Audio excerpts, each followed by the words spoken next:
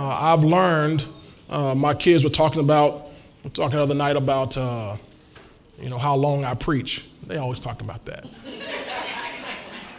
And they they notice I've kind of lowered it down. I've shortened it a little bit. Some of y'all knew, y'all like, man, you preach a long time. No, y'all don't know long time. Carlita, you shaking, you're like, see, you used to be here, you back. It's different. Yeah, it's different. It's different. Amen. I could put in 2.5 hours and not drink any water. And then do a B service.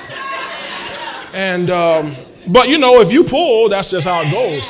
But what I learned this from one man of God who said that there's only so much that your backside can handle. Literally, your backside.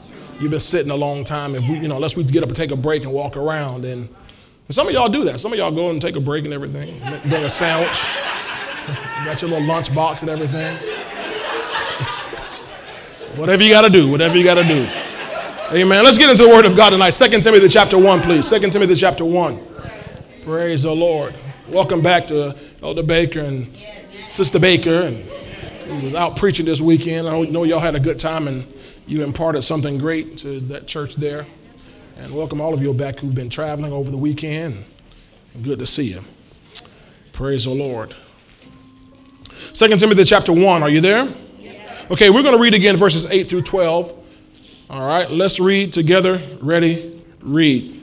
Therefore, do not be ashamed of the testimony of our Lord, nor of me his prisoner, but share with me in the sufferings for the gospel according to the power of God, who has saved us and called us with a holy calling, not according to our works, but according to his own purpose and grace, which was given to us in Christ Jesus before time, but has now been revealed by the appearing of our Savior, Jesus Christ, who has abolished death and brought life and immortality to light through the gospel, to which I was appointed a preacher, an apostle, and a teacher of the Gentiles. Verse 12. For this reason, I also suffer these things. Nevertheless, I am not ashamed, for I know whom I have believed and am persuaded that he is able to keep what I have committed to him until that day. Again, the first part of this down in verse 9, I wanted to look at that again. It says, who has saved us? This is God has saved us and called us with what? A holy calling, not according to our works, but according to his own what? Purpose and grace, which was given to us in Christ Jesus before time began. So I want to talk tonight again on part 2 of this, purpose and grace. Father, thank you tonight for the opportunity we have to spend this time in your word. I pray for each person that's gathered here. We have already declared that we are good ground. And so because we're good ground and we know that your word is always a good word, there will be a spiritual transaction that happens tonight, Father, a deposit made into our spirit that will, Lord, that will produce something great on the inside of us so that, Lord, in this coming year, you can begin to manifest and birth, Lord, those things you place inside of us, Lord, to be a blessing to this entire nation and this whole world. Now speak, Lord, tonight for your servants we hear, and we intend to obey. We pray in Jesus' mighty name. Amen. And amen. All right, take your seats tonight. Purpose and grace, which was given to us in Christ Jesus before time began. Amen. All right, now, we've been talking about this time that we're living in. This is a glorious time. In fact, Pastor Derber talked about a few weeks ago perilous times and glorious times. How many of you agree, according to 1 Timothy, that these are perilous times? But then we know these are also for the body of Christ glorious times. Many of you went through high school. You read a book called The Tale of Two Cities. You remember that? And it starts out talking about it was the best of times. It was the worst of times. In other words, simultaneously, there were two different times or conditions going on. Well, so for the world, it's perilous times. You read the newspaper, you watch the news, and you just know it's perilous times. You don't be caught up in that out there. But for us, these are glorious times. Amen? Everybody say these are glorious times. Glory to God. While we were praying this morning in our corporate prayer, intercessory prayer, this scripture came to me, and I want to read it, Proverbs 15:23. Proverbs 15:23. And it says this. Y'all are looking for it. It's in the book of Proverbs, right after the book of Psalms, right before Ecclesiastes. Okay, but it's on the screen. It says, a man has joy by the answer of his mouth, and a word spoken in due season, how good it is. A word spoken in due season, what? So God always gives a word for a season. You understand? So there are things that God revealed 50 years ago, things God revealed 100 years ago, things that God revealed 500 years ago, if you believe that, if you can believe it, and he did. Things he revealed in the first century that were due for that season to equip the people of God with what they needed for that season to handle and manage what was going on then. But it says a word spoken in due season, how good it is. So in this season, there must be a this season word. We need a right now word. Oh, I'm the kind of person as a pastor when I pray that whenever people even come in, we got people coming to minister here in this church here over the next few weeks. My prayer is always, God, give them a right now word for this house. I don't want some canned message. I know they've preached all over the country and all that kind of stuff, but I don't want that. I want a word tailor-made for us. You understand? And that's what we need in this season. It's 2018, and we need a 2018 word. Am I right about it? In fact, if you have a decent Bible, there's a little number 1 or some note above the phrase in due season. And my center column reference says in its time. So a word spoken in its time. In other words, that's what it literally means. It literally means in its time. So every word has a time, and every time requires a word. Well, that's a whole lot better than y'all are letting know. Glory to God. That's what prophecy is all about. That's what prophetic utterance is all about. That's what prophetic preaching is all about. It's not some canned, Mary had a little lamb message. It's got to be a word that is appropriate for this season to equip and empower the people of God for them to move out in what God has for them in this season. This is the Wednesday night crowd, right? All right. I don't want to go over your head. It seemed like that was just normal talk. I wasn't talking too deep. Amen. All right. So I believe, you can argue with me, but I believe that God is giving us the word for this season.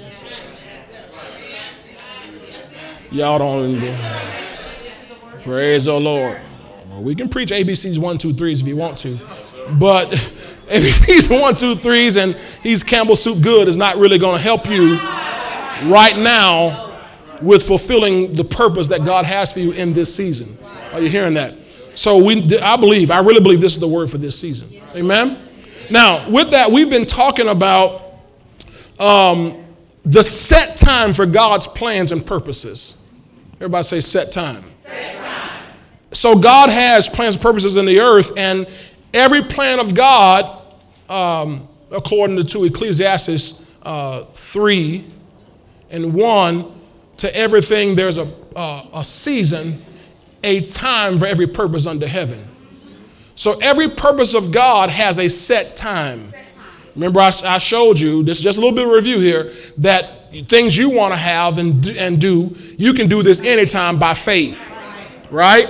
But when it's God's purpose, something God has spoken to you, something God has imparted to you that he wants to bring out, you can't bring that forth anytime you want to. It's in God's time. God is orchestrating everything. He's been orchestrating everything from the time he said, let there be, to now he's been orchestrating every single thing on this planet. Y'all got it? So he has an appropriate time, and I believe we're in a set time for God's plan. And what we started talking about Sunday was that whenever those particular times come for a particular purpose, then God must also bring along something called a grace to come upon his people so that they can fulfill his will in this generation. One of the songs I was Monday, I spent a little bit of time, just to Garrett, watching videos on YouTube, and I was looking for video presentations of A Charge to Keep I Have.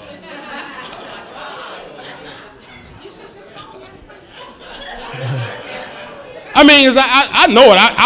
I wanted to sing it. Because we preached on Sunday about purpose and grace and about your calling. Some of y'all have no idea what I'm talking about. Y'all, you remember Hey Charles? Oh, Hey Charles, right. That's it.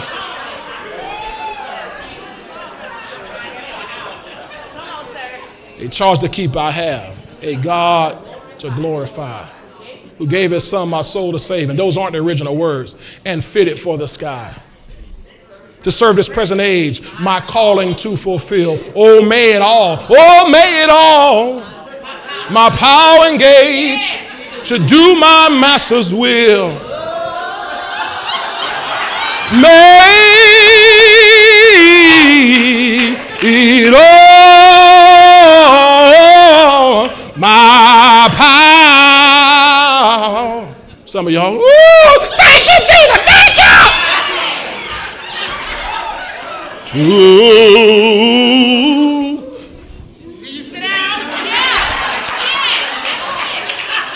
Dear Heavenly Father,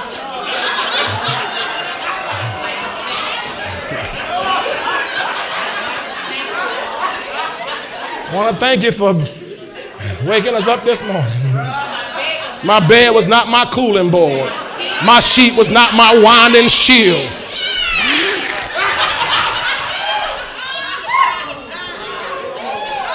Some of you say my tongue was not cleaved to the roof of my mouth. Right. You went all the way to heaven. The weary will be at rest. The wicked will cease from trouble. Praise the Lord. But now that there's the original version of that song didn't go like that. That's the Negro version of that song. It is. The original song was written by Charles Wesley, John Wesley's brother. John Wesley is the one who founded the Methodist Church, and they were fulfilling God's will and were catching a lot of flack from the Church of England. Church of England was coming down on them because they were introducing this new doctrine. And the Church of England didn't like it. They were being persecuted, jailed, and all that kind of stuff. And so Charles Wesley wrote that song, A Charge to Keep I Have. In other words, said, I have to do this. Persecute me, imprison me, but I have to do this. I got a calling to fulfill. See, that's where... And they singing something like, a charge to keep I have, a God to, you see, some of y'all know that, to glorify.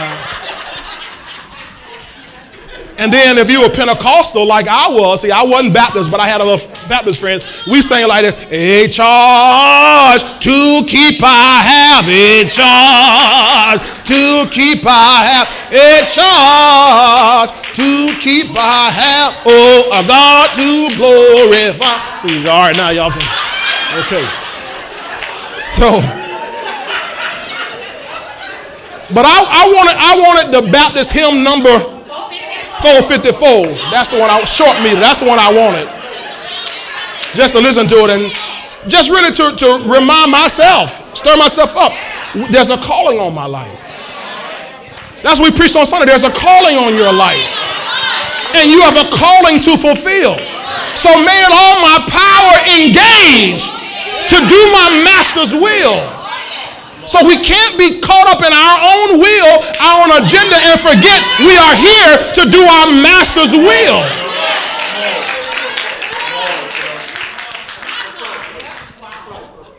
Praise the Lord. So what happens when we're doing our master's will, and we're in his purpose and in his timing, then a grace comes on us to accomplish that will. Praise the Lord. We gave you Isaiah 14. Let's look at that real quick. Isaiah 14. Hallelujah. Thank you, Jesus. Verse 24. Isaiah 14 and verse 24. And it says this, the Lord of hosts has sworn, saying, surely, that's how we used to say it, as I have thought, so it shall come to pass, and as I have purposed, so it shall stand. So whatever God says, or whatever God thinks, whatever he purposes is going to happen. Okay? Verse 27 says, for the Lord of hosts has purposed it. And who will annul it, or who can end it? His hand is stretched out, and who will turn it back?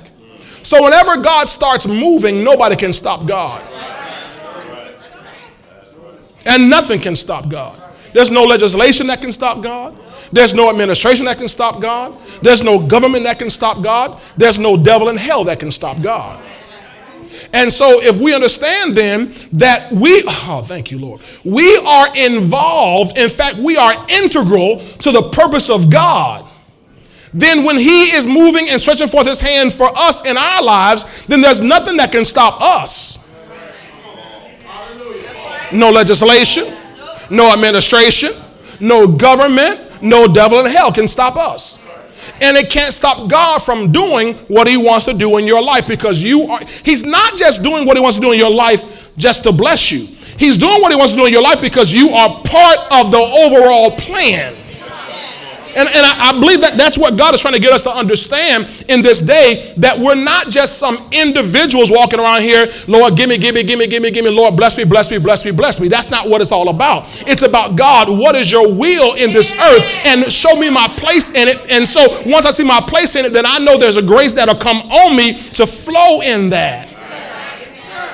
I'll show you some things tonight in the Word of God. All right? Now, so this is an appointed time for manifestation. Everybody say appointed time.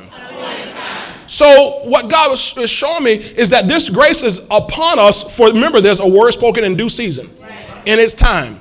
So there's a word for this time, and then there's a grace for this time. And the grace for us in this time is so not just so we can cope with whatever things are going on. The grace is on us to overcome what's going on.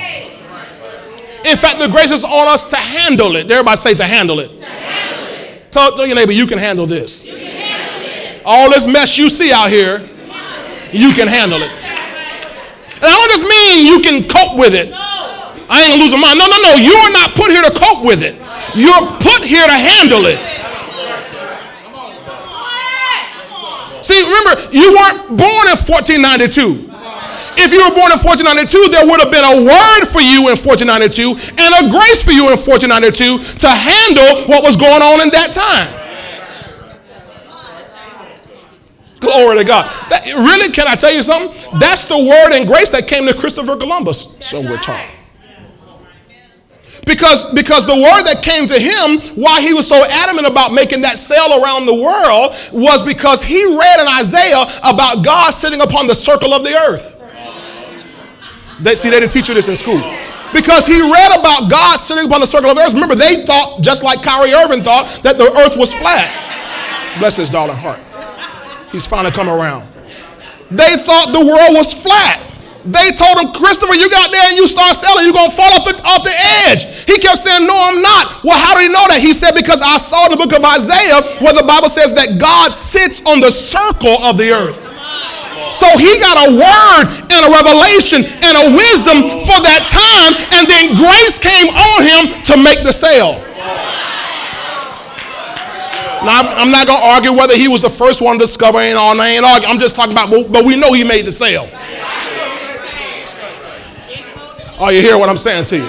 So for you and me today, there's a word for us today that will change things that are going on today. And if we'll go ahead and set sail, if we'll go ahead and release that shore and launch out into the deep, then there'll be a grace on us to accomplish what God has given us in this hour, in this season. Can you say amen to that? Glory to God. So what's on us is to restore. This is a time, remember, Acts 3:21 talks about the restoration of all things. Right? Jesus Christ he's received, he's being held back, the Bible says, in other translations, that same verse, in heaven until the times of restoration of all things. And here we are now at the times of restoration of all things. Am I right? And so then the word then for this season must be a restorative word. And the grace then must be a restorative grace. You got it? So then we are called to restore everything. Okay, let me just give a simple example. If you don't know your assignment, if you don't know your purpose yet. Well, if somebody's sick, right, and you lay hands on them and they recover, you have just restored them. See, some of y'all already have operated this before. If somebody is unsaved and they receive Jesus Christ, they have just been restored. See, this is the word and the grace that is on us. See, now y'all saying, well, they've always done it. No, they haven't. No, we haven't. The body of Christ hadn't always done this. They did it in the first century church. But for centuries, it went away from the body of Christ. There was nobody laying hands on the sick. There was nobody casting out devils. There was nobody doing these things. Just going to church, if they could. But in this hour and this time, are y'all hearing me tonight? Yes, sir. In this hour and this time, this is the word and the grace for this hour. It's to restore all things. So we can wrap this whole thing up in Jesus Christ and go ahead and come back. Amen. We're not part of the escape generation. We're part of the restoration generation. See, many of our people before us, they were hoping that Jesus would come for them to just escape. That's why you have people say, hey, Jesus Christ, he's coming, on January 17th, 1985, and they gather on the mountains. Some of y'all may not remember that. I remember those because I've been in church my whole life. Man, there'd always be this, somebody come out every 2 or 3 years. Hey, we heard Jesus Christ going to be here, on July 19th, 1999, December 31st, right before Y2K. Oh, Jesus Christ is going to come. And people huddled up, they sell all their stuff and, quit their jobs and everything. Can y'all remember that? Some of y'all remember that? I mean, that's gone on the last couple of years. People going slap crazy trying to predict stuff like that. All right? But he's not coming until we restore. Okay? So this grace is on us to handle it. Everybody say to handle it.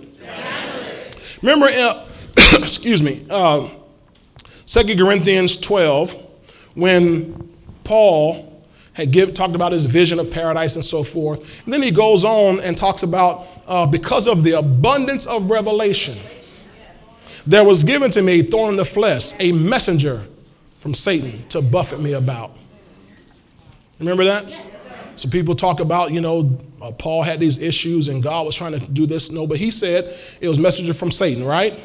So Satan sent it. Why? Because he had an abundance of revelation. Paul knew too much. So some of y'all, I praise God for revelation. Okay. You're going to be tried in the fire because you know enough. You know a lot. Okay. So then the Bible says, Paul said, I sought the Lord thrice, 3 times, for him to take this thorn away from me. And the Lord said to him, my grace is sufficient for you. The Lord never told him no. Did he? Not one time, not the second time, not the last time. He never told him no. He only told him, my grace is sufficient for you.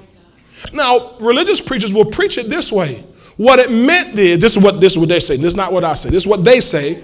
That what the Lord meant for him was, with all your mess, I'm going to give you grace just to deal with it. So Paul, when everything's falling apart, you can still be happy. Paul, when you lose all your eyesight, you'll still just be happy. Paul, when you throw it in prison, you can just still be happy. Paul, when you're about to lose your life, you'll still be happy. And that's not at all what God meant.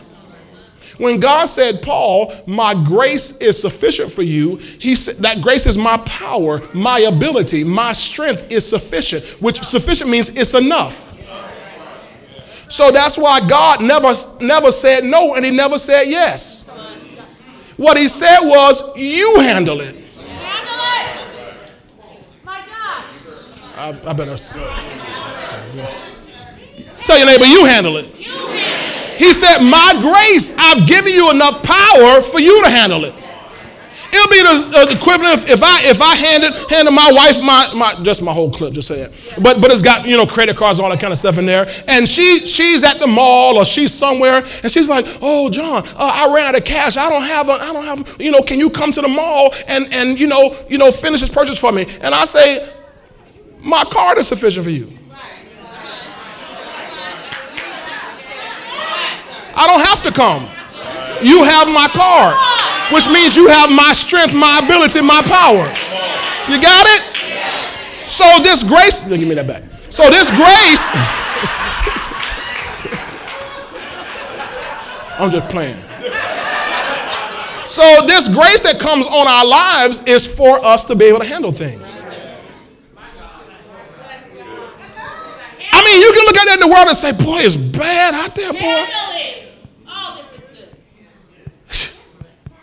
It's bad out there, man, the kind of stuff. I mean, last week, I think there were 5 murder-suicides right in this little area here. You see kind of stuff that's happening out here. You'll be like, boy, the people in the church be like, even so, come, Lord Jesus. Get us out of here, Lord. Get us out of here. No! Handle it. That's what he talked about in Psalm 82. Have not I called you gods? Are you not gods? Lowercase G-O-D-S. In other words, I've already given you some power and strength and ability to handle these things. That's why you're there. Matter of fact, look at Psalm 82. Give me verse 4. Let's try verse 4. Same chapter there, same song. Let's go up a little bit. 3, let's see if I can find it. Verse 2, there it is, verse 2. This is what God is saying. He's talking to his people and saying, okay, you look around your world, see what's going on, right? He says, how long will you judge unjustly and show partiality to the wicked? In other words, how long are you going to let the wicked keep running things? You're having your little prayer meetings, but how long are you going to let the wicked keep running things out there? How long are you going to let people keep getting, kids get abducted? How long are you going to let that stuff happen? Say, Selah, think about that. Verse 3, defend the poor and the fatherless. Come on. I wish the government would do. No, he didn't know you. I want to give you strength. Psalm 84, verse 11, enough strength, financial strength to handle it. Do justice to the afflicted and the needy. Verse 4, deliver the poor and needy, free them from the hand of the wicked. So you and I have a deliverance ministry to get people out of poverty and get people out of debt. All right. You and I have a deliverance ministry to get people out of poverty and get people out of debt. I'm talking about that kind of anointing is on your life. Y'all, I'm just trying to get out of debt myself. That's the problem. You're still thinking about just yourself. I told you Sunday, if you go with the greater, the less was swallowed up in the greater. If you go with the purpose and the assignment of God in your life, then he'll wipe your little mess out in a minute. So you now can do the real assignment on your life. Praise the Lord. Praise God, praise God, praise God. That's what God did for us. I'm talking about the church, and God did it for my wife and I personally. To get us out of debt, get us out of financial bondage so we can be a blessing to people. We can help people. I was thanking God the other day, we've given away now our 4th car.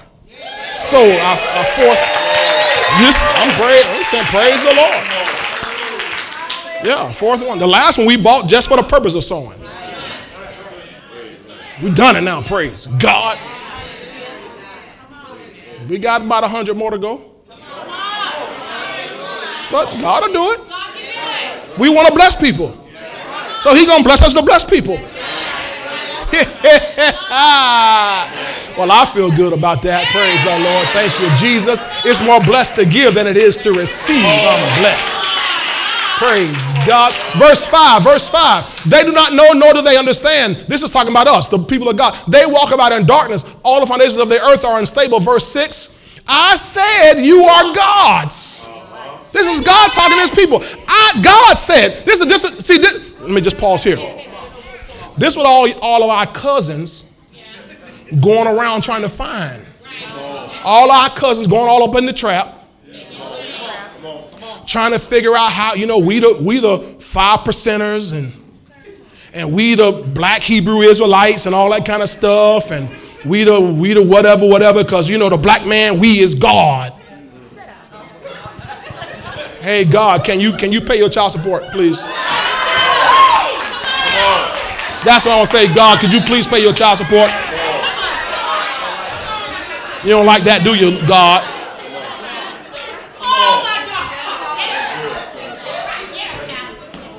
I know I'm right. I know I'm right. Can I get a what? I mean,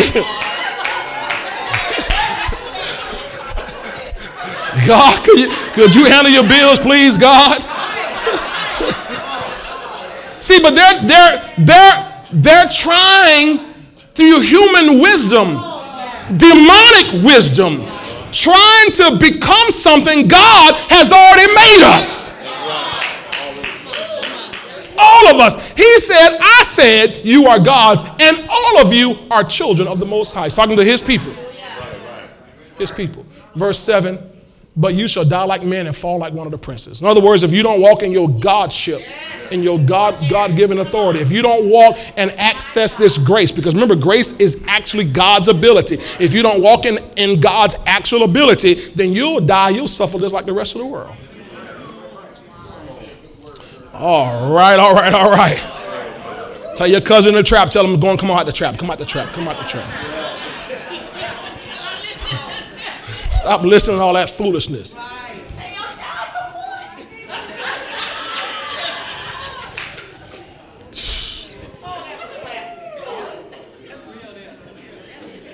God shouldn't be going to jail for no child support. God, you got your license suspended again, God?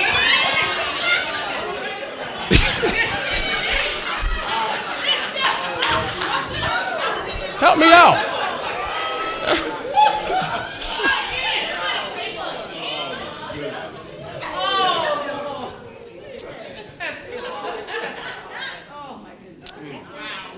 My grace is sufficient for you. My grace is sufficient for you. My strength is made perfect in your weakness. So my grace is my strength. That's what he's saying. His grace is his strength. Glory to God. And that's what's available to us. That's what's on us. This grace is coming on us in a greater dimension than we've ever known. In other words, you're going to find yourself walking around like superheroes. Kirkland, I'm going to talk to you. They ain't get that. You're going to be walking around like superheroes. You understand? Have y'all ever experienced laying hands on somebody and they get healed? I know I have, and it's fun. You want to know what's really fun? Casting out a devil. Cast out a devil. That is fun. I've cast out a few devils. That's fun. Because the devil always think he got you on the ropes. He going to talk back. Oh, I know you. Yeah, I know you know me.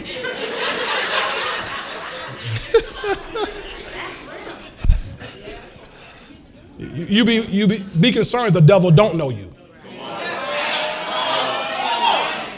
That's when you get concerned if he don't know you. Remember he said, Jesus, I know. Paul, I know. Who are you? See, if he don't know you, then you need to be concerned. But if the devil say, I know who you are, good. Come on out of here.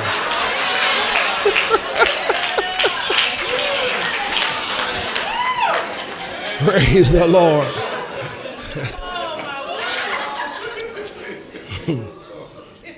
Thank you, Jesus. Everybody say purpose and grace. Purpose and grace. All right, so God has a purpose for your life.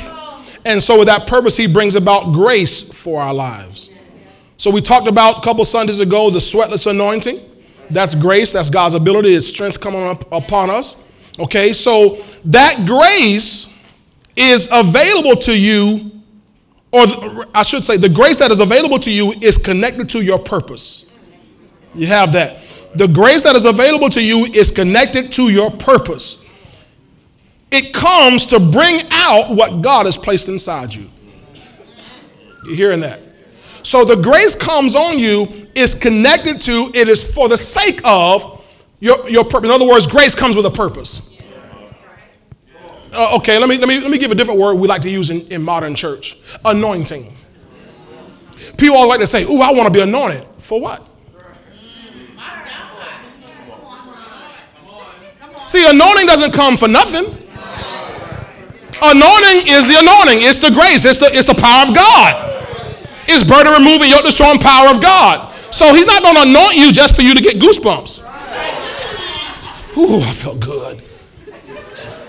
You can feel good if somebody hit the right chord on a Hammond B3.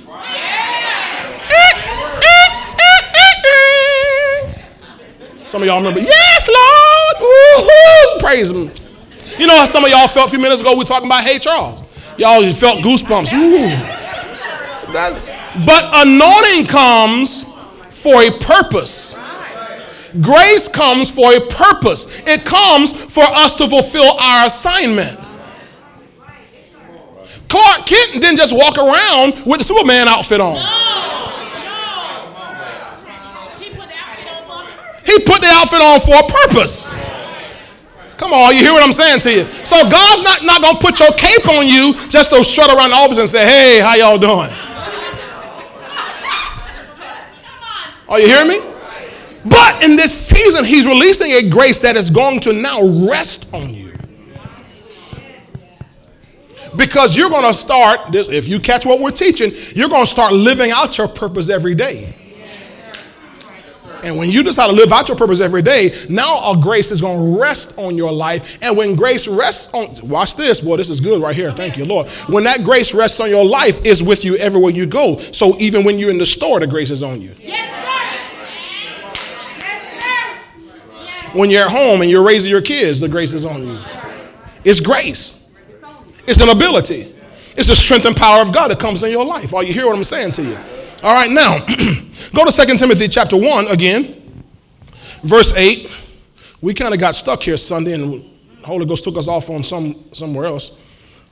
He knows what he's talking about, though. 2 Timothy chapter 1,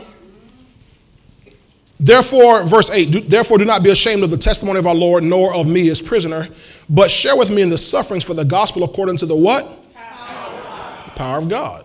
Okay? Who has saved us? God has saved us, and this is where we got stuck Sunday, right? Because people get satisfied, I'm saved, praise the Lord. But he did more than save you. He called you.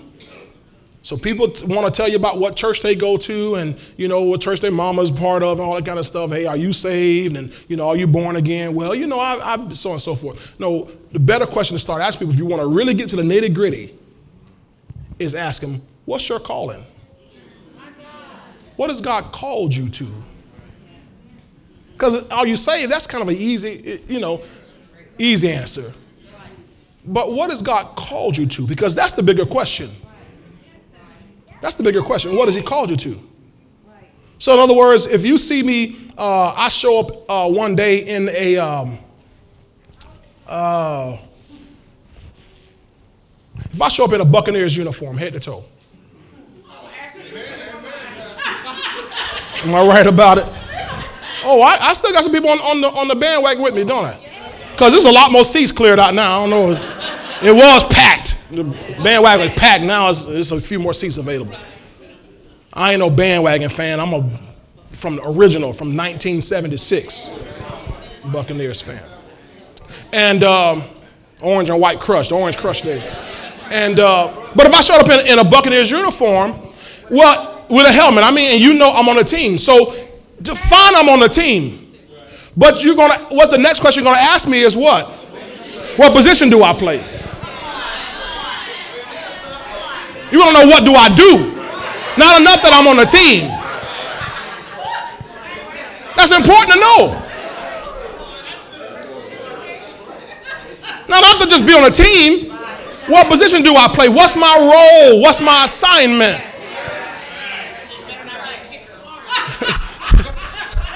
I don't mind being a kicker. If they're going to pay me to be a kicker, I'll be a kicker in the NFL. It's part-time. Think about it. That's the best part-time job you can have right there is a kicker in the NFL. Praise the Lord. I kick the ball. Y'all gonna go get it? We good. That's a good job.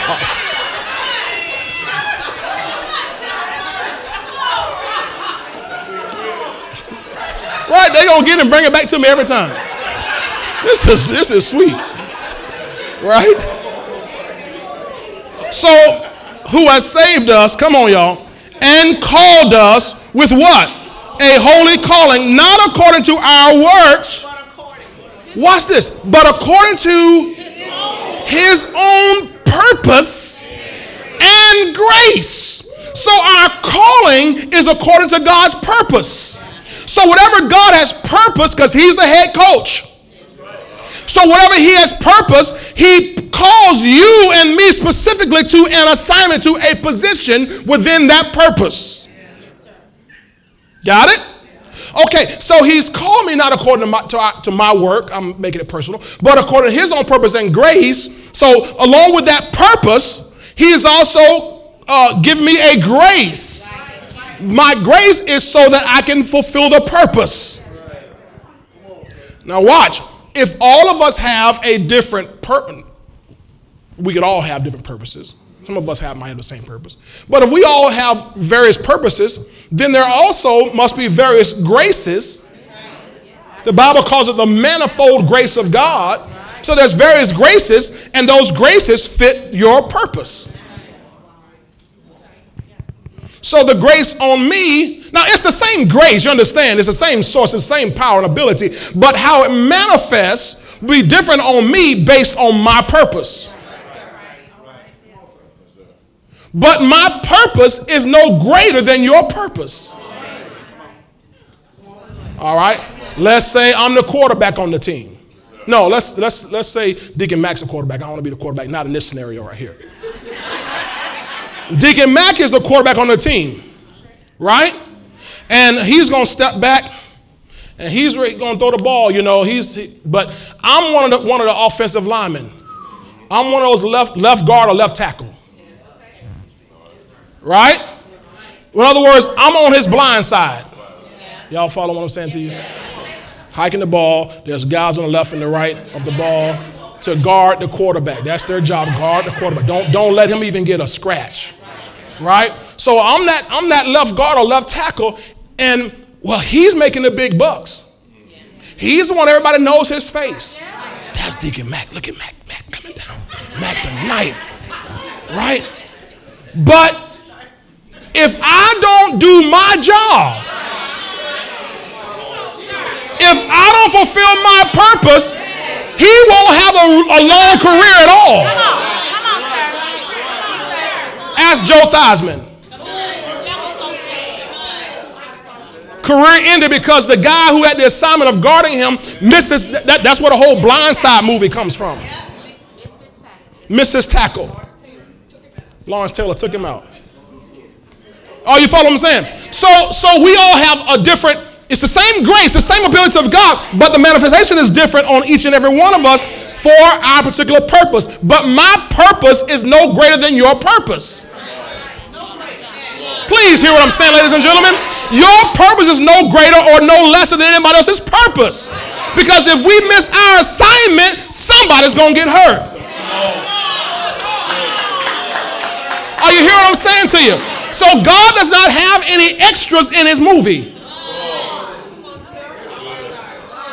If you're on God's set, it's because you're supposed to be there. You have a leading role in God's movie. Oh, you hear what I'm saying to you? You're not just here just past time and I'm just helping out around here every once in a while. No, you're just helping out. Just helping out. No, there's a purpose on your life. God has an assignment on your life, and the only problem is most of us in the body of Christ have never found out what we're here for. Never. Most of us were never even taught that we have a purpose or a reason to be here. We were just taught just be a good Christian, come to church, a couple of times a week, bring your tithes and offerings because, we got to pay for everything. And, praise the Lord. Good Christian. Good Christian. Jesus said, let your light so shine before men that they may see your good works and glorify your Father in heaven. That means you, this little light of mine. I remember he used to sing that. Yeah. This little light of mine's. I messed y'all up. Y'all said mine's. Praise the Lord. Everybody say, I have a purpose. Say, I'm not just saved, but I'm called. Say it like you mean, I'm not just saved. Say, there's a calling on my life. Say, I'm important to God.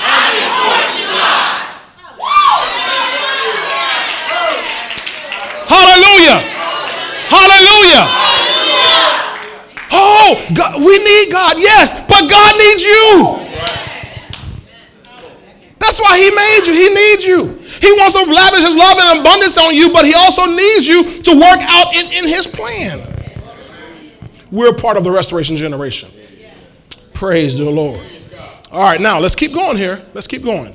Okay, so we're called according to, not according to our own works, but according to his own purpose and grace. Watch this, which was given to us in Christ Jesus before time began. Oh, so our purpose was before time began. Now, if you weren't here before time began, then that means that purpose must have come before you.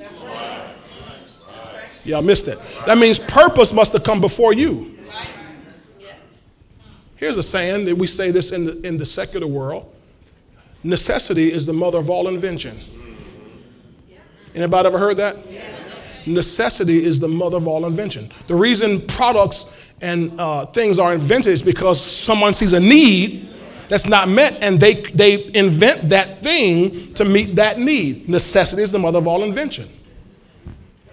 Necessity is why you're here. Okay, let me go back and try to help you understand. So before that inventor manufactured the thing, he already or she already had the purpose in mind. Let me come over here. He already had she already had the purpose in mind. Then they created the thing. They didn't create the thing and say, let me figure out what I can do with this thing. Oh, Jesus, oh God, this is so good. You're here on purpose. Your purpose was on your life before God even invented you. Before he created you. Go to Jeremiah chapter 1. See, in the body of Christ, we still have this mindset like we slipped into the earth, because my mama met my daddy and they weren't really together, and I'm here. I don't really know why I'm here, but God, if you can use me, use me. If you can use me, that's the whole reason why you're here. He's not trying to figure out how he can use you.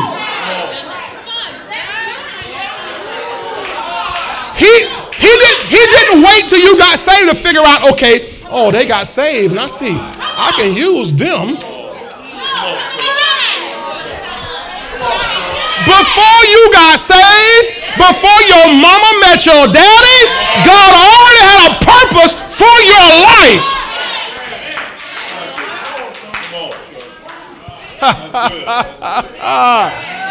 Woo!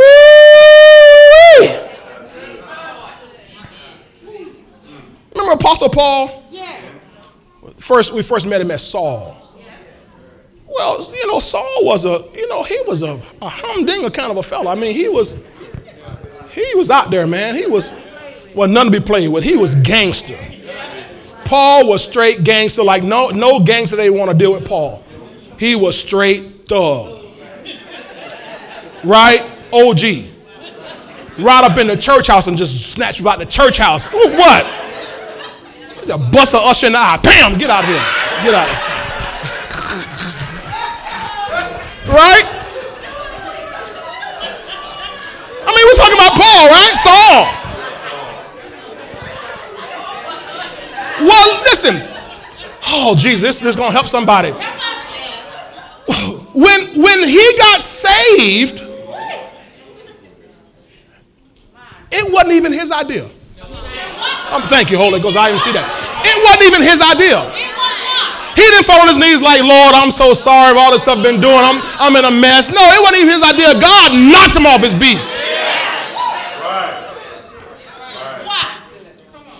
He looked up, called out to God, hey, Lord, what are you? And the Lord said, hey, long story short, I got a plan for you. Because this question that Saul asked him, Lord, what would thou have me to do? Oh, Jesus. Y'all missed that. That was the question. That was Saul's question to God. Not what church should I go to?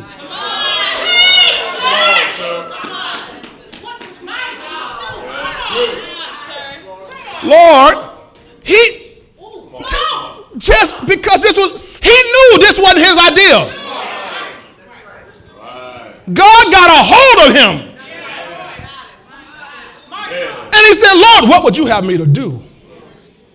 And God didn't say, give me a couple of days, Paul. Let me think of something. Let me figure out what I have you. You're a good man. I think I can. Give me a couple of days. Let me pray about it.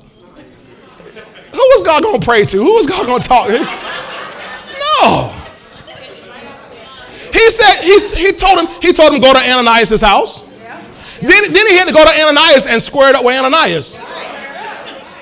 Hey, listen, Ananias, I got this guy coming over to the house. Who? Saul? God? No. It's going to be all right. I have chosen him. He said, no, Ananias is going to be cool. In fact, his words were, he is a chosen vessel unto me. Chosen, you mean once he got saved, he got chosen? Wrong. Before he was born, he was chosen. That's why when Saul got saved, God didn't say, okay, now Saul, you got to change your personality and all that kind of stuff. He took that same rambunctious, outspoken, hard thug person and made him a holy Roman thug. He became a holy thug. What? You gonna beat me? Beat me. You gonna put me in prison? I'm gonna praise God in prison. He was a thug for God. See, because God, Jesus. I want to show you this here, and if I can get to it. See, God programmed him before he was born with everything he needed. All he needed to do was for him to answer the call. God had been calling Saul a long time, Saul. He wouldn't listen to him, so he finally said, bam, get down. So, hey, Lord. Once Saul answered the call, now God released this grace on him to fulfill his purpose and his assignment. And he wrote 2/3 of the New Testament. I'm telling you, you don't know how big an assignment God has in your life, but he knew you before you were born. He knew you before your mama met your daddy. He didn't wait on you to get saved. He didn't wait on you to come here to figure out. No, he already knew and he planned you and he already put stuff in you. Everything that you need, he put on the inside of you.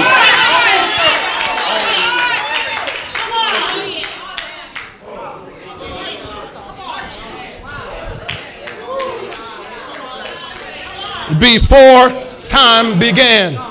Before time began. Before time began. Before time began, ladies and gentlemen. You're not an accident. I don't care. Well, you know the thing slipped. No, you wasn't no accident.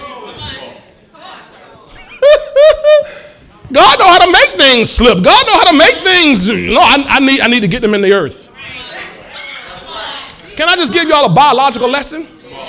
When a man loves a woman and they have an intimacy, that man releases thousands and thousands and thousands of seeds. But somehow God has one. That one right there. And he puts grace, power, strength, and ability on that one to swim up that canal and make that right connection. Bam! Got him there. That's the beginning of you.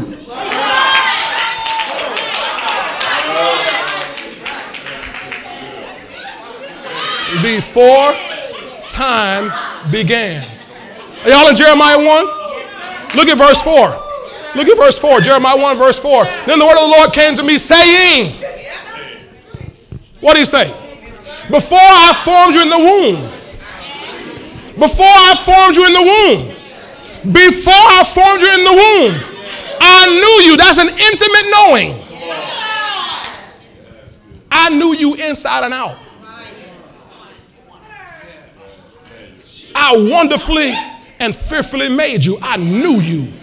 God, he's not just saying I knew you like, oh yeah, I know Joy. You know, he knew you. I know you. I made you. I put something on the inside of you. Come on, sir. I knew you. I planned your height. I planned the color of your skin. That's why I keep telling y'all, don't be trying to be white. And if you white, don't be trying to be black. Be the one that God made you to be. Don't be bleaching your skin, I'm trying to be lighter. No, you weren't meant to be lighter. If you wanted you lighter, he would have made you lighter. He needed your chocolate behind and your chocolate skin, because there's going to be people that he needs you to reach that only going to relate to chocolate people.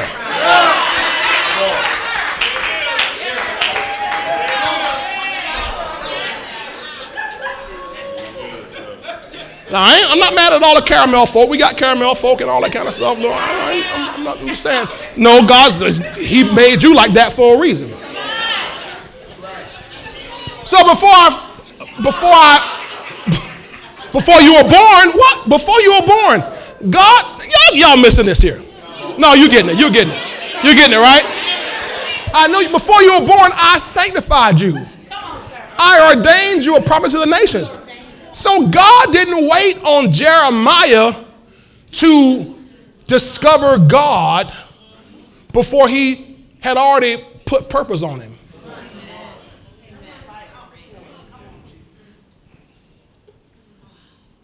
And most folk in the body of Christ think they'll be saved, and then 20 years, I'm still waiting to find out what God wants to do in my life. Man, you are 20 years behind because God knew. Can I tell you something? He already had you planned out when you were in the club.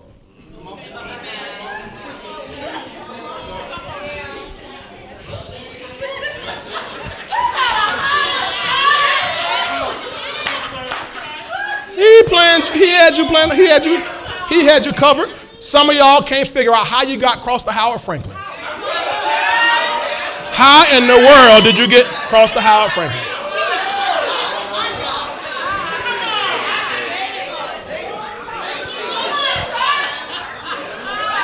Now, I was never in the club, but I remember, boys, sometimes I was out late and traveling like miles. When I say miles, I mean like a few hundred miles for the sake of a girl.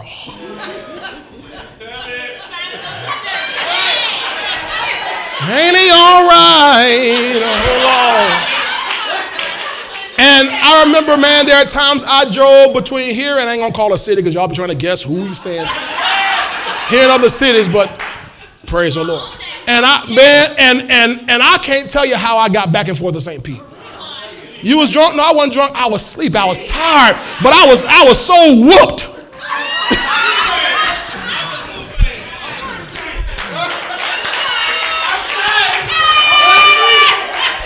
Can I get a witness? Either I had to get there or I had to get back. I had to get back, boy. See my girl. And I can't tell you how I got back and forth.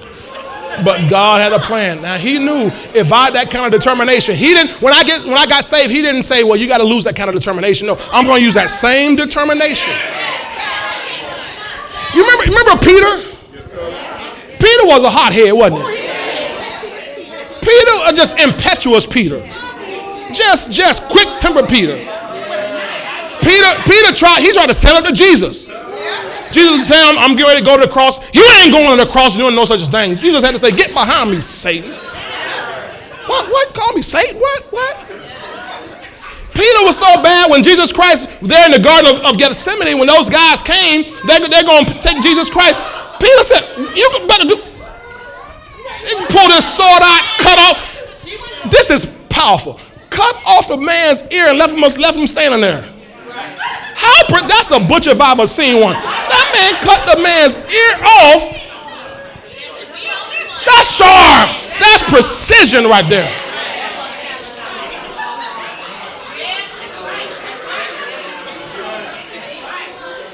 So now he gets saved and filled with the Holy Ghost. It's that same wild, impetuous, bold out front Peter. When they come out there, they feel the Holy Ghost. They say, hey, these people, they all drunk. He's somebody that Bible. He said, these ain't drunk as you suppose. This is that which was spoken by the prophet Joel. In the last days, I'll pour my spirit on all flesh. He began to preach, and 3,000 souls got saved of that slice of man.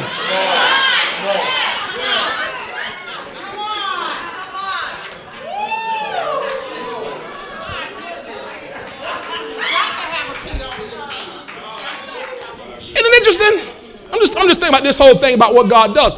Isn't it interesting when Jesus Christ comes down, he finds Peter and James and John and all these guys on the boat, and they catch the fish. They're fishermen. And he said to them, follow me, and I'm going to make you plumbers. What did he say? Follow me, I'm going to make you fishers of men. He went to guys who are already fishermen.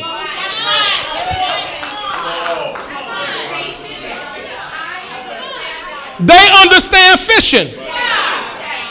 So now that they're saved, they're just going to be fishermen on a different level. See, before you were born, ladies and gentlemen, before you were formed, he called you, he ordained you, he sanctified you to be whatever that you're going to be. I'm trying. Are y'all getting anything out of this here? So everybody say, I'm saved, and I'm called. Glory to God. So this grace was before time. Watch this. Before time for an appointed time. Did you catch that? The purpose and the grace is given before time, but for an appointed time.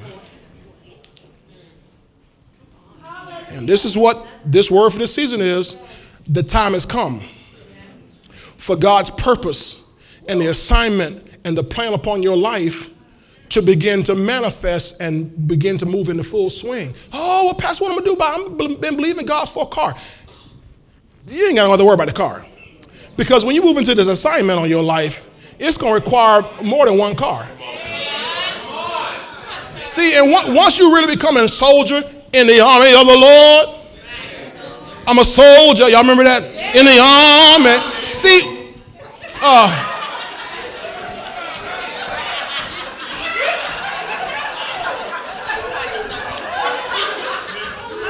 I'm gonna ask. I got a couple retired U.S. Army guys in here. Glenn, Brother Dwight. When you guys went to the Army, right? I don't know how the Navy works, so I won't ask Tyrone. I'm asking the Army. You just ask the Army guys. Navy is probably different.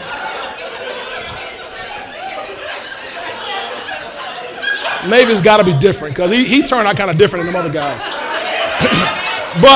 But I'm asking Glenn and Dwight, when you guys went to the Army and they said, okay, we're going to station you in, we're going to send you to, let's say, Fort Benning. You know about Fort Benning, Georgia? Okay. Did you have to find your own transportation? No. Why? Because you're on assignment. They got to get you there. I'm a soldier in the army of the Lord. We just say, I'm a sanctified soldier in the army of the... Well, sanctified soldier, he'll provide all your uniforms. He provides all your transportation. He provides all your housing. He provides all your meals. There's nothing you got to think about but just serving in the army.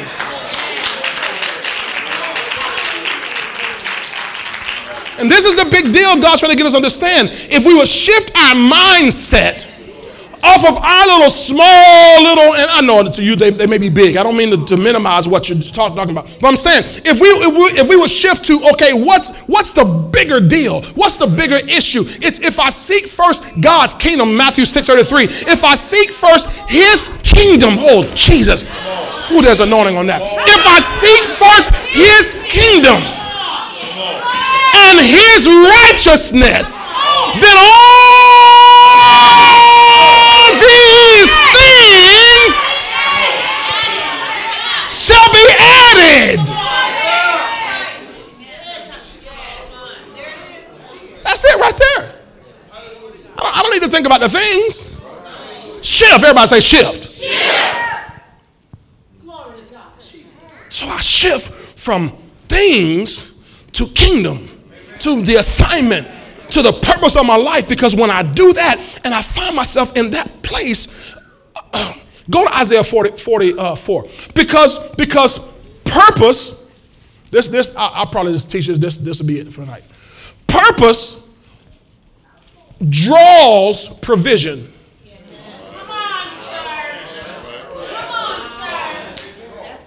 Or I can say it this way, provision follows purpose. Isaiah 44. Remember now, whatever is God's appointed thing, his predetermined thing, is for an appointed time. So his purpose is for a time. Isaiah 44, you there? Let me get there here. Verse 24, I'm going to start there. Oh, Jesus. Says, thus says the Lord, your Redeemer, and he who formed you from the womb. I am the Lord, who makes what? All things. Who stretches out the heavens all alone. Who spreads abroad the earth by myself. Who frustrates the signs of the babblers, the foolish talkers. And drives diviners, the ones who prognosticate. They think they can interpret all that kind of stuff. I drive them mad. Who turns wise men backward and makes their knowledge foolishness. That's what God is doing right now in this system out here, in this world system. He's frustrating their whole system. Everything that they thought would work, all their wisdom, he's frustrating it. Now watch. Verse 26, this is what he does. Who confirms the word of his servant and performs the counsel of his messengers. Now watch this. Who says to Jerusalem, you shall be inhabited, to the cities of Judah, you shall be built. Okay? What did he say? You shall be built. All right. And I will raise up her waste places. So God's talking about something being restored. Got it? Verse 27. Oh, this is going to get gooder. Who says to the deep, be dry, and I will dry up your rivers. Watch verse 28. Who says of Cyrus, he is my shepherd, and he shall perform all my pleasure. Now he says of who again? Cyrus. So keep Cyrus in mind. Saying to Jerusalem, you shall be built. We just saw that, right? In verse 26. So he's talking now about Cyrus. He's talking about Cyrus, but he's not talking to Cyrus. He's talking about Cyrus. He's saying, and then saying to Jerusalem, you shall be built. Because that's God's pleasure. Okay, so, all right, what's God's agenda right here? To rebuild Jerusalem. To restore. What's God's agenda right now in this time? To restore the whole earth. To restore the kingdom. Got it? Okay, so he says, I got to use Cyrus though. He says, into the temple your foundation shall be laid. Chapter 45 now. Verse 1. Thus says the Lord to his. Now we just read earlier, he's his shepherd. Now he's saying he's his anointed. To Cyrus, whose right hand I have held. Have is past tense, right? Right hand I have held, past tense. To subdue nations before him and to loose the arm of kings, to open before him the double doors so that gates will not be shut. Now stop. Now chapter 44 verse 28 says Cyrus, my shepherd. Chapter 45 verse 1 says Cyrus, his anointed. Now remember, what's God's agenda right here? Rebuild or to restore. Okay? We know specifically in this verse, Jerusalem. So he says, now I've got this guy named Cyrus. Now the interesting thing about this, if you know anything about how this is laid out, he's talking about Cyrus. Chris, you got this? Oh, it's two Chris's here. Okay. Both Chris, y'all got this? Okay. But Cyrus is not present right here. He's not off on vacation somewhere. He's not born. This word is spoken about 400 years before Cyrus is even born. But he's talking about Cyrus as if he's standing right there. Come on. Y'all didn't catch that. He's talking about Cyrus as if he's standing right there. But it's some 400 years before Cyrus is even born. He's speaking a word over Cyrus's life about his own agenda. So he says, I'm going to raise up a guy named Cyrus, who I'm going to use him to accomplish my pleasure, to get my will done. And Cyrus' daddy don't know his mama. Cyrus's granddaddy don't know his grandma. 400 years before Cyrus ever shows up on the planet, and God has already spoken a prophetic word over his life. Now remember, what is God's agenda here again? To restore. Drop down to verse 9, please. Verse 9. Woe to him who strives with his maker. Let the potsherd strive. In fact, do this. Give me verse 9 and 10 in the Living Bible, please. Verse 9 and 10 in the Living Bible. This is a read a little different. I want you to see this here. I want you to see this. It says, woe to the man who fights with his creator. Does the pot argue with its maker? Does the clay dispute with him who forms it, saying, stop, you're doing it wrong? Or the pot exclaim, how clumsy you can be? He's talking about why would you argue with me about how I made you? I've made you for my purpose. I've made you with my pleasure in mind. Verse 10. Woe to the baby just being born who squalls to his father and mother. Why have you produced me? Can't you do anything right at all? So we should never be arguing with God about, well, God, why'd you have to make me here and put me here? And why'd you make me? I wish I was this and I wish I was that. No, God made you what he needs you to be for his purpose. Got it? Okay, go back to New King James Version. I'm almost finished, y'all. Watch this. Let's go right to verse 13. Now, who are we talking about again? Cyrus. Everybody say it again. Cyrus. What's God's plan? Restore. Now, watch verse 13. Now, remember, Cyrus isn't here. Right. I have. Come on. Cyrus ain't even born, y'all. He said, I have raised him up in righteousness, and I will direct all his ways. Watch this. He shall build my city and let my exiles go free and not for a check. Not trying to gain political clout. He says not for price. Nobody's going to bribe him. Not for reward, says the Lord of financial transactions. That's what host means. Okay, now, what's God's purpose again? Rebuild, restore. So he said, I'm going to raise up this guy named who? Cyrus. And Cyrus is going to do what? Rebuild, restore. And he's going to do it not for, go back to verse, I'm sorry, you were there. Not for price or no reward. Which means if Cyrus is coming to fulfill my purpose, I have to give him provision. Right? Okay, let's go back to same chapter. Go back to verse 1. Go back to verse 1. Now you know how it ends. Verse 1, I raised up Cyrus, my anointed. Verse 2, I will go before you. He's talking about Cyrus who's not here. I will go before you, make the crooked places straight. I will break in pieces the gates of bronze and cut the bars of iron. In other words, I'm going to open the doors of all these kingdoms for you, and I'm going to give you this provision. Watch what he says in verse 3. Oh, God, watch this. I will give you Cyrus, my anointed, my shepherd, the one who's going to reveal the treasures, come on, of darkness and of secret places. God said, I'm going to make you rich, Cyrus. I'm going to give you abundant provision so that you may know that I, the Lord, who what? Call you by name, am the God of Israel. So I'm going to explode you with wealth because I have this purpose I'm trying to fulfill. Boy, I wish I had people excited about this.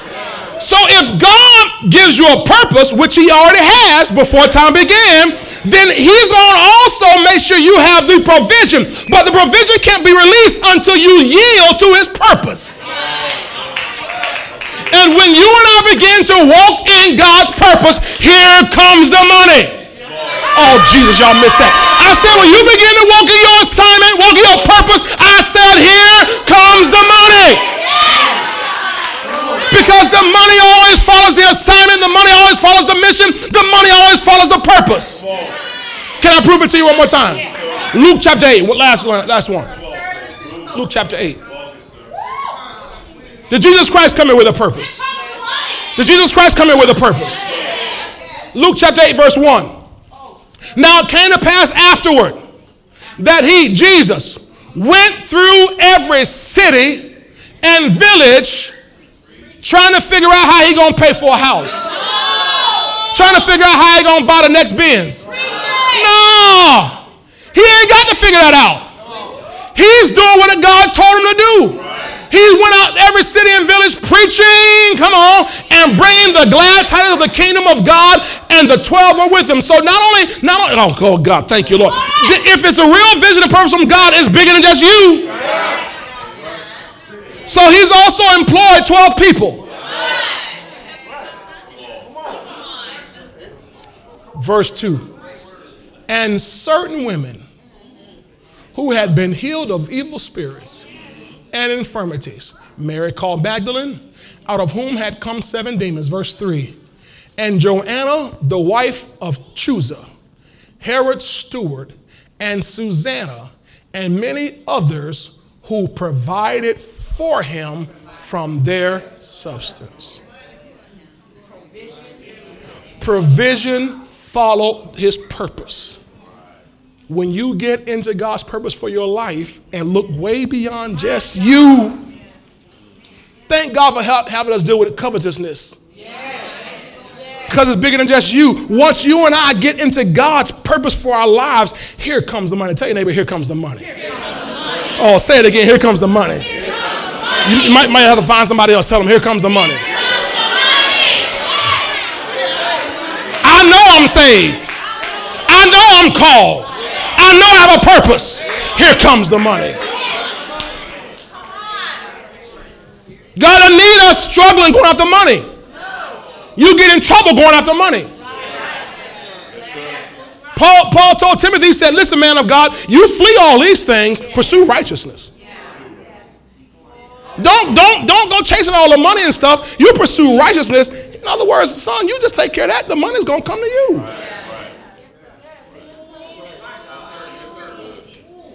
One last place. Let me just show you one more. This is okay. It's 9 o'clock. Lord have mercy. Okay, this is I promise this is the last one. Let me figure out where it is. 2 Kings 4. Y'all don't believe me, do you? It's okay. This is the last one because I'm hungry. 2 Kings chapter 4. I'm just saying. 2 Kings 4 verse 8. Watch this. Watch this. Now it happened one day that Elisha went to Shunem, where there was a what? And she persuaded him to eat some food. In the Synagogue reference, it says she laid hold of him and persuaded him to eat some food. Persuaded him to eat some food.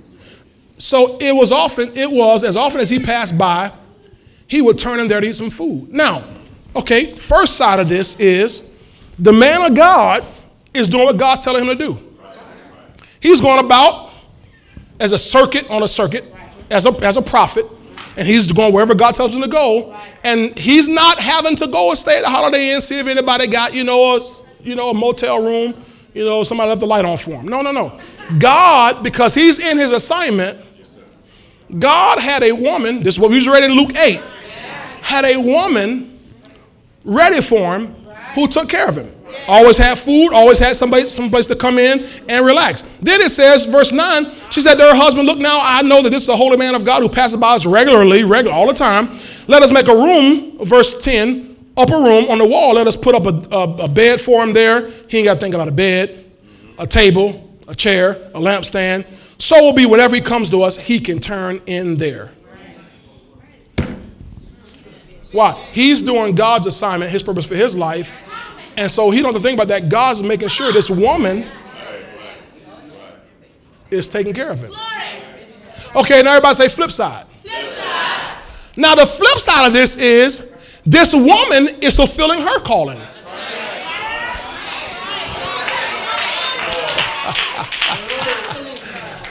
There's a call on her life. Where did she get this mind to take care of this man of God? There's a calling and a purpose on her life that came from God. So because God put that purpose on her, that's why your Bible, go back to verse 8, it calls her a great woman. You read other translations, a rich woman. She's running a huge empire. Am I right about this? It doesn't mention about her husband running this. Her husband out there working in the field. This is this woman's empire. This was her idea. It was purpose in her heart to supply the needs for this man of God. And so God had to make her rich. Oh, y'all see what I'm saying to you? See, the only point I'm saying to you is, no matter what, I'm saying this for some of the business owners out here. You thinking about enterprise and doing entrepreneurship and stuff like that. Well, when you get in your heart, you're going to be a paymaster of the gospel.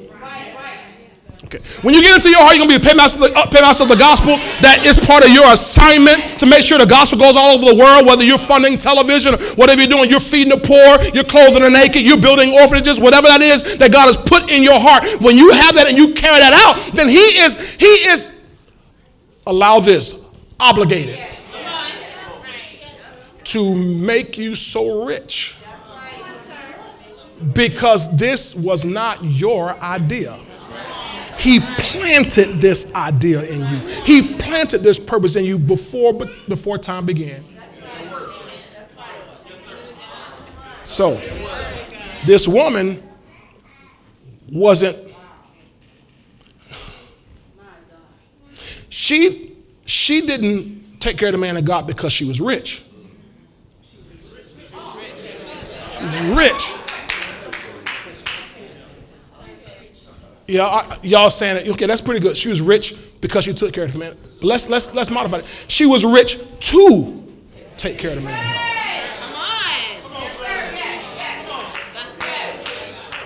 God. I'm trying to get y'all to see that.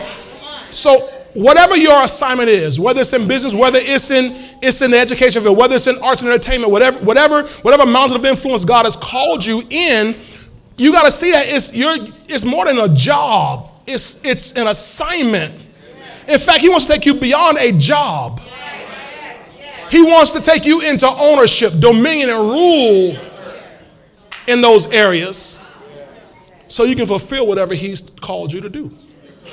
Some of you, God will make your business so rich, so prosperous, so that you'll be free to minister.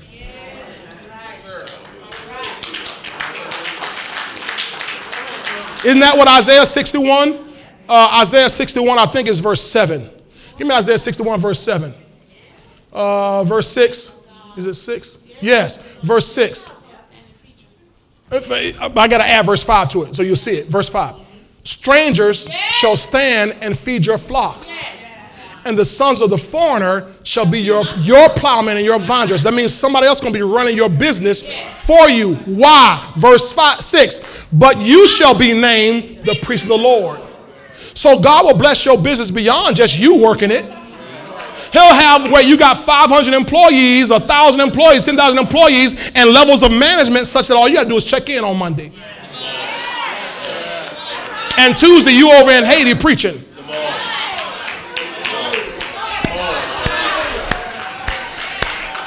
I'm talking about when you get your purpose and your assignment from God, he's got to bless you. So grace for your purpose.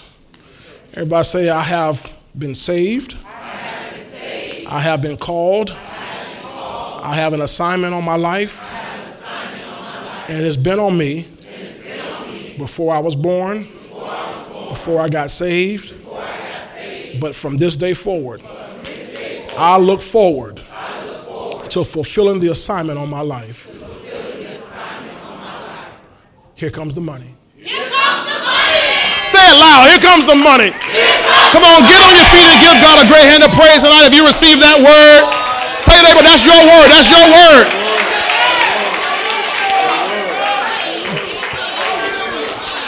Go ahead and tell somebody else, that's my word tonight. That's my word. That's my word. That's my word. Hallelujah. Glory to God. Glory to God.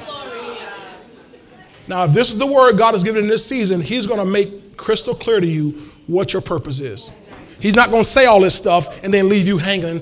Well, I don't know what he's going to tell you clearly. As a matter of fact, he's probably already had you practicing it. He's probably already had you, just getting your feet wet a little bit in it. And he's waiting on you to get the boldness and the holy audacity to go whole hog in it. Whole hog. I like a whole hog. It's nice buying bacon and ham at the store, but boy, if you can get you a whole hog. Hallelujah. Grab hands with somebody next to you. Okay, come on, I'll take you. Come on. Yeah, come on.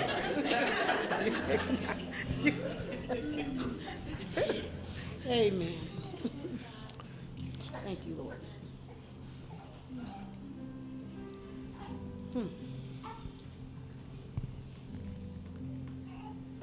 You are God's masterpiece. You are an intricate and integral piece in his whole plan. Okay? All the junk and the mess you've been through, it didn't kill you. No. It couldn't. Because the purpose was greater than the pain. The purpose was greater than all the pressure. The purpose was greater than all the problem. Thank you, Lord. That's what Paul said. We maybe we'll get back to it in 2 Timothy chapter 1, down there in verse 12. He said, yeah, I'm going through all this stuff here, but I'm not ashamed because I know in whom I believed. In other words, the reason I've not let all my problems overcome me is because I know whom I believe. And I'm persuaded that he's able to keep what I've committed to him. Hallelujah. Until that day. So I don't let the pressure and the pain and the storms of life. But we have them. Absolutely. Come on, we have them. Tell the truth, Yes, we have them. yes. But as long as I keep my sight on the purpose for me, then I'm not moved. None of these things move me. Praise God. Praise God. Praise God.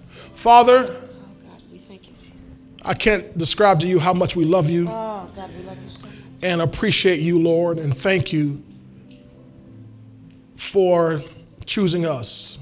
You said not many wise are called, not many noble are called. You don't choose the mighty, but you've chosen even the foolish things of this world to confound the wise. You choose the base and the lowly things to confound the strong. God, I thank you that, God, you choose us. Maybe some of us were among the least likely to succeed. Maybe some of us were passed over for everything. The ones nobody thought would amount to anything. But God, your hand has been upon us all of our lives. Thank you, Lord. And your plan is even being worked right now. Just you bringing us to this church, Yes, to God. this place tonight, Thank you, Lord. is all part of your plan.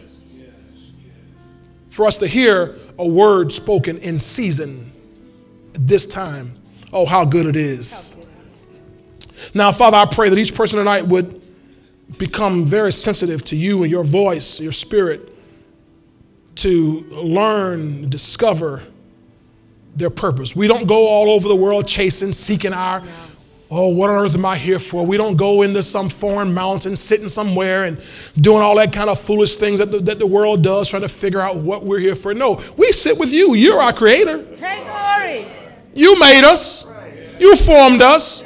So we ask you, what did you put in us? What did you want us to do? And we ask just like Saul asked, what would you have us to do? Tonight, Father, as you make it clear, we also access the grace we need Yes, God. to begin to walk in what you've given us. Thank you, Father, that the grace begins to increase on our lives. And we'll begin to feel, that strength, that power rising up in us for us to do things that we never thought before that we could do. Thank you. Thank you. That, Lord, that we can do all things through Christ, through the strength of the anointed one that strengthens us. Now, I pray that each person tonight, as we leave from this place, Thank you, Father. that will leave fortified, Yes, God. encouraged, edified, built up, charged up, and we'll go out into our purpose. Lord, we declare Hallelujah. it is our calling to fulfill. Our calling to fulfill. We will fulfill what you've called us to do. Now be with us as we go to our homes. Bless us indeed. Bless us indeed. Enlarge our territory. Yes, God. Let your hand be upon us. Keep us from evil, that will experience and cause no pain and no hurt to anyone. Thank you. Bring us back this weekend without the loss of one. Lord, we will be mindful and careful to give you all the praise and glory and honor, for it all belongs to you, our Lord and our Savior. We pray in Jesus' name. Amen. Amen. And amen. Give God a great hand of praise tonight. Let him